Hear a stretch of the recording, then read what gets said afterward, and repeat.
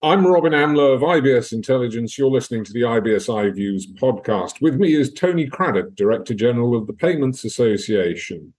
We're talking specifically about sustainability superheroes, a how-to guide to ESG for fintechs. Fintech companies apparently are increasingly focusing on ethical and sustainable growth, but what does this mean in practice? Tony, the reports from the Payments Association, what does it mean in practice? What it actually means in practice is doing things in practice. So often, organizations take on strategic objectives around things that sound like they're good and necessary to do, important, such as, in this case, sustainability, because everybody now takes it as a given that we have to work harder at creating a sustainable world. But an awful lot of the time, these things end up on PowerPoint decks or in board reports, and they don't actually happen. And so what we've tried to do is try to identify specific examples of people who are out there doing stuff that helps to make their organizations more sustainable and to grow in a more ethical and sustainable way. It's been exciting to see what's come up. We've also managed to identify a number of steps that an organization seeking to go on the journey to becoming more sustainably and ethically growing that they can actually put into practice. Let me put it to you this way. I understand shareholder returns.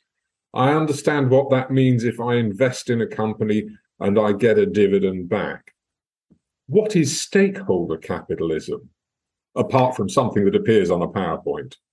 So I think in the way in which relationship management was recognized initially as something about customers, in time people realized there were a whole range of other stakeholders with whom relationship building was important.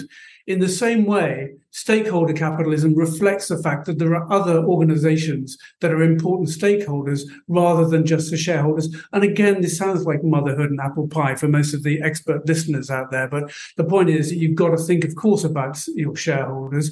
You've got to think about your customers, your staff. Staff are critically important, your partners, your suppliers, and then in the fintech industry, really critically, the regulators and official institutions upon whom our current and future success depends. And particularly this last category, unless they think that what we're doing is aligned with their high-level macro goals, then there's a pretty good chance that they will cease to be supportive of our organization by creating, managing, and monitoring a set of regulations and legislation that is empowering and enabling of our commercial success.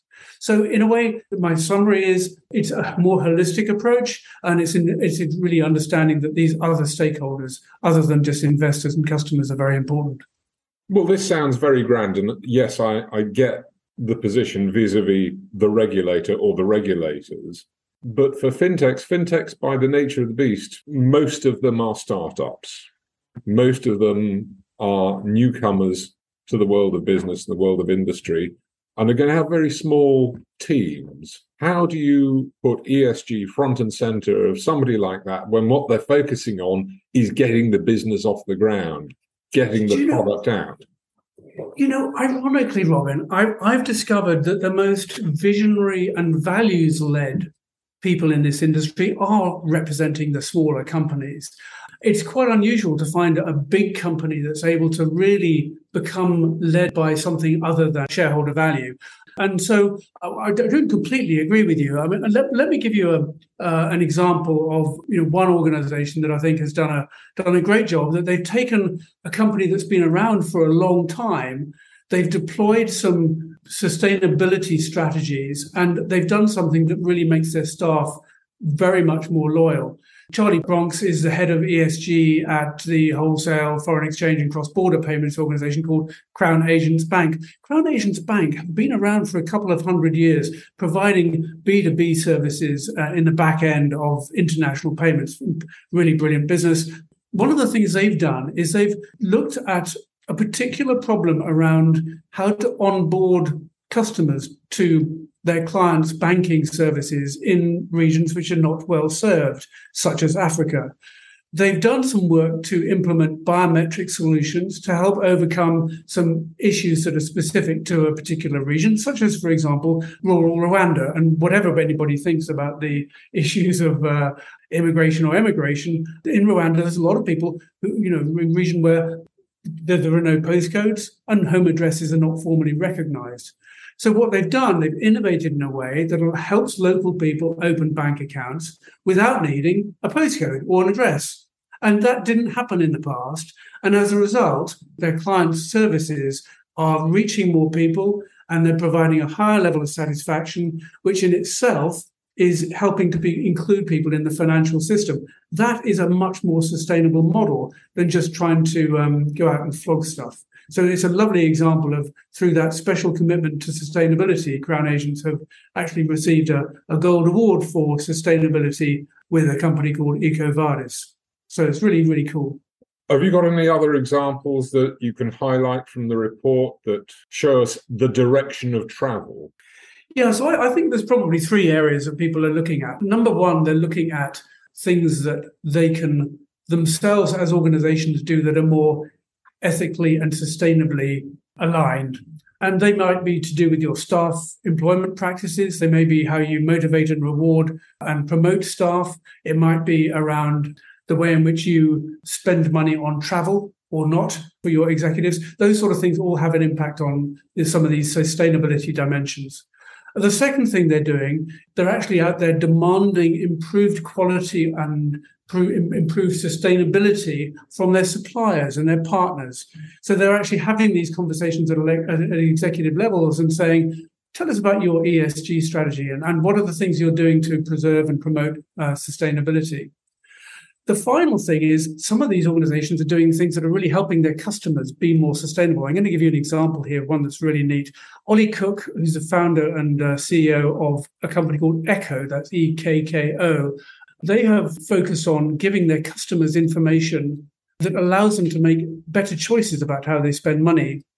They promote transparency and they provide their users with a safe and positive space, they say, safe and positive space to understand the environmental impacts of their everyday financial choices. Now, that's really, really cool because that's empowering consumers to live and deploy in live in a more sustainable way.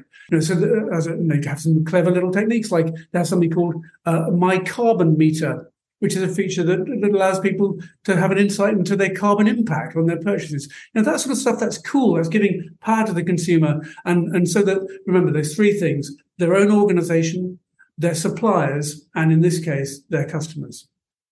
So when we describe this paper, Sustainability Superheroes, with the subtitle, A How-To Guide for ESG for FinTechs, you are actually providing a how-to guide. Yes, well, that is true. I mean, I actually say in my introduction to the paper that really the best thing to do is to roll your sleeves up and get on with it. But equally, it's much better, as we all know in business, to have a plan to vary from. And you can use this plan as a means of tailoring some of the principles to your own organization, enrolling your staff, and actually obtaining some resources from your senior management team to implement it. The 7 steps to sustainable fintech is in this guide. And the first one is really important, and you mentioned it at the beginning when you talked about stakeholder capitalism. The 7 steps, the first step is identify your stakeholders. Understand who in your ecosystem is important to you. And once you've done that, the next thing, of course, is to work out the different means of engaging with them. Are you going to engage through your product strategy, through your marketing, through your sales activity, or through in some other format? And it's worth understanding the 25 fintech and sustainability focuses that are actually listed in the report as well, and the organizations that are delivering good work in that respect. The next thing to do is to prioritize the ones you want to work on and then have a plan. And number 4 is to have a plan to focus on areas where there's a good strategic fit with you and your stakeholders. And you'll see in there's some really great nuggets of information about MasterCard and their sustainability network. MasterCard is the benefactor behind our project inclusion work at the Trade Association, of which I'm the Director General. They do some great work with our stakeholder engagement with stakeholder working groups, and there's some lovely nuggets of stuff that they do in there to win hearts and minds, and really not only to say that there's a long-term plan, but some specific quick wins that show that they're actually delivering on people's commitment to these longer-term goals that sometimes seem way too far out there to be relevant to our day-to-day work. Tony Craddock, Director General of the Payments Association. Thank you very much.